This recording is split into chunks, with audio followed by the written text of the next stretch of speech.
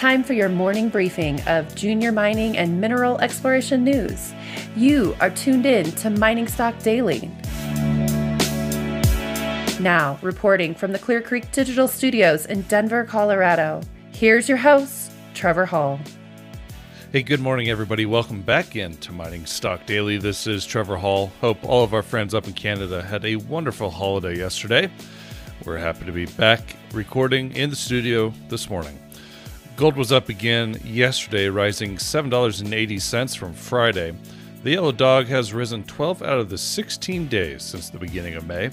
The Mining Stock Journal points out that since the double bottom test of 1680 at the end of March, gold has risen 12.1%.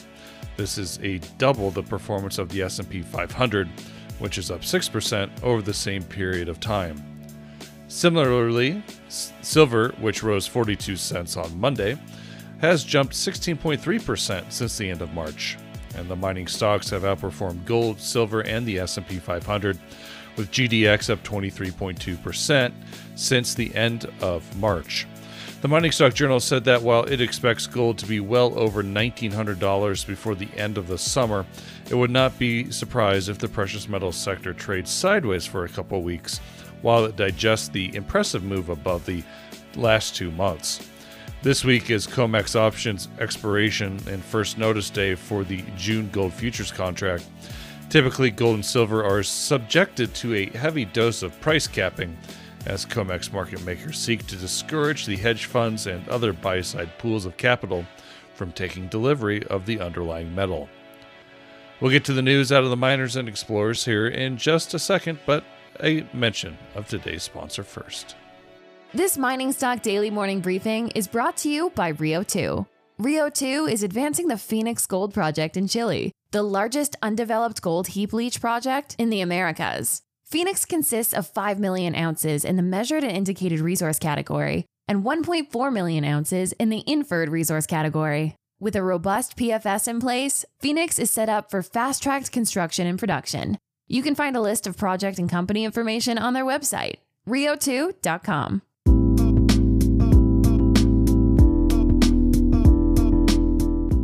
All right, and here's what you need to know this morning. Meridian Mining have reported the next batch of assays returned from its ongoing 10,000-meter resource delineation program at the Cabaçal Copper-Gold Camp Scale VMS project in Mato Grosso, Brazil. Holes 5 through 9 were reported today and have returned significant intervals of grades of copper, gold, and silver mineralization across the outside of the limits of the historical Cabaçal mine. Results included 66.1 meters of 1.1% copper equivalent, 30.7 meters of 1.3% copper equivalent, and 17 meters of 2.4% copper equivalent. Meridian's drill results, mapping, and borehole electromagnetic surveys completed to date have confirmed the significant thickness of copper-gold mineralization extend approximately 400 meters northeast-southwest, while the historical selective underground workings have a 650-meter northwest-southeast extent. The mineralization is considered open. Meridian Mining trades on the TSX Venture with MNO. District Metals reported assay results from the first 3 drill holes of the company's maiden drill program on the Tomtebo property this morning.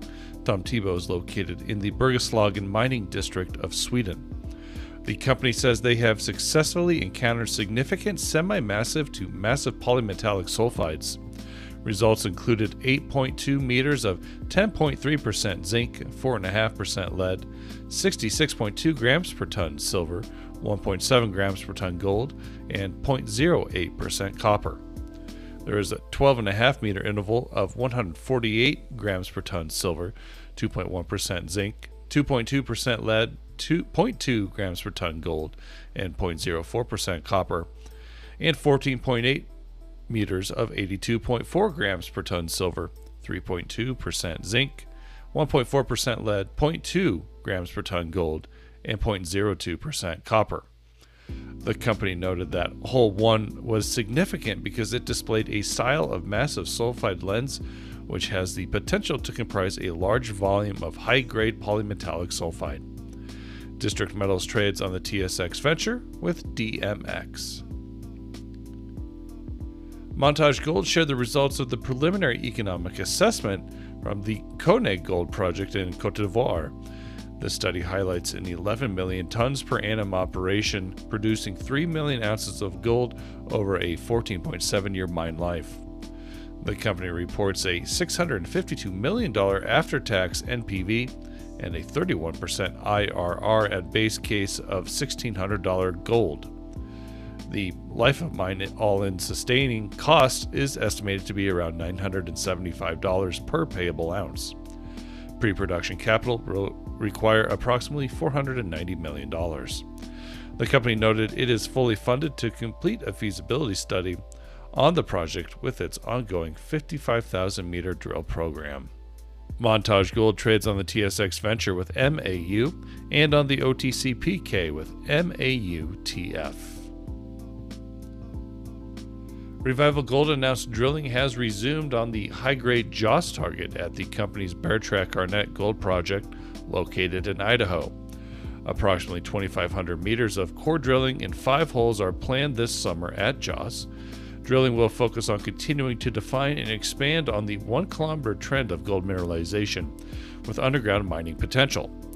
Potential underground mineable material at Beartrack Garnet offers the possibility to supplement open pit mill material to produce a similar but greater quantity of gold at a lower rate of mill throughput. Joss has the added advantage of being centrally located close to existing open pit resources and infrastructure at the project.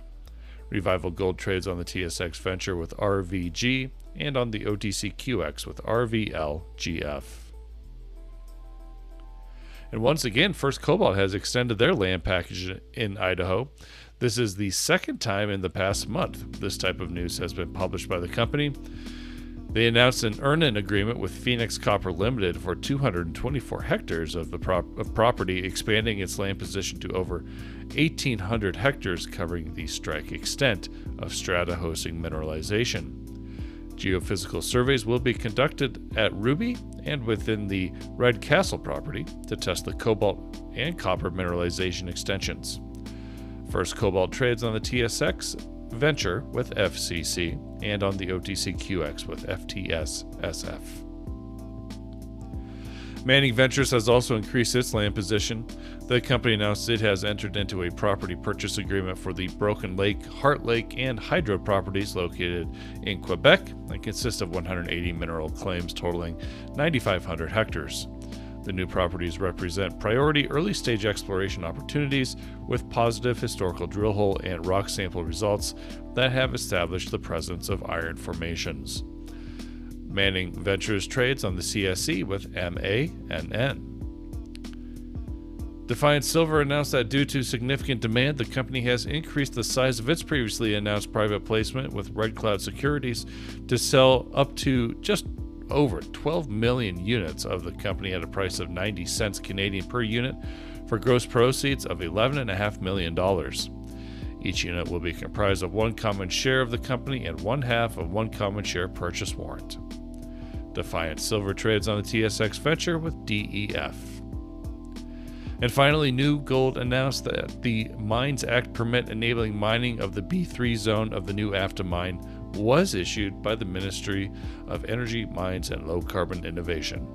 With the receipt of the B3 permit, ore extraction activities will begin this quarter and ramp up over the year.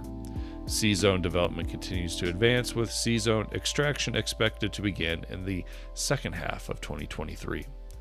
New Gold trades on the TSX and the NYSE with NGD. That's it for the news briefing this morning. We'll be back later today with some more news and interviews. The Mining Stock Daily Morning Briefing is produced by Clear Creek Digital and Investment Research Dynamics Mining Stock Journal. It is distributed throughout the world through your podcast network of choice and by our friends over at the Junior Mining Network. I'm Trevor Hall. Have a wonderful day, everybody. Be well. The information presented should not be considered investment advice. Mining Stock Daily and its affiliates are not responsible for any loss arising from any investment decision in connection with the material presented herein. Please do your own research or speak with a licensed financial representative before making any investment decision.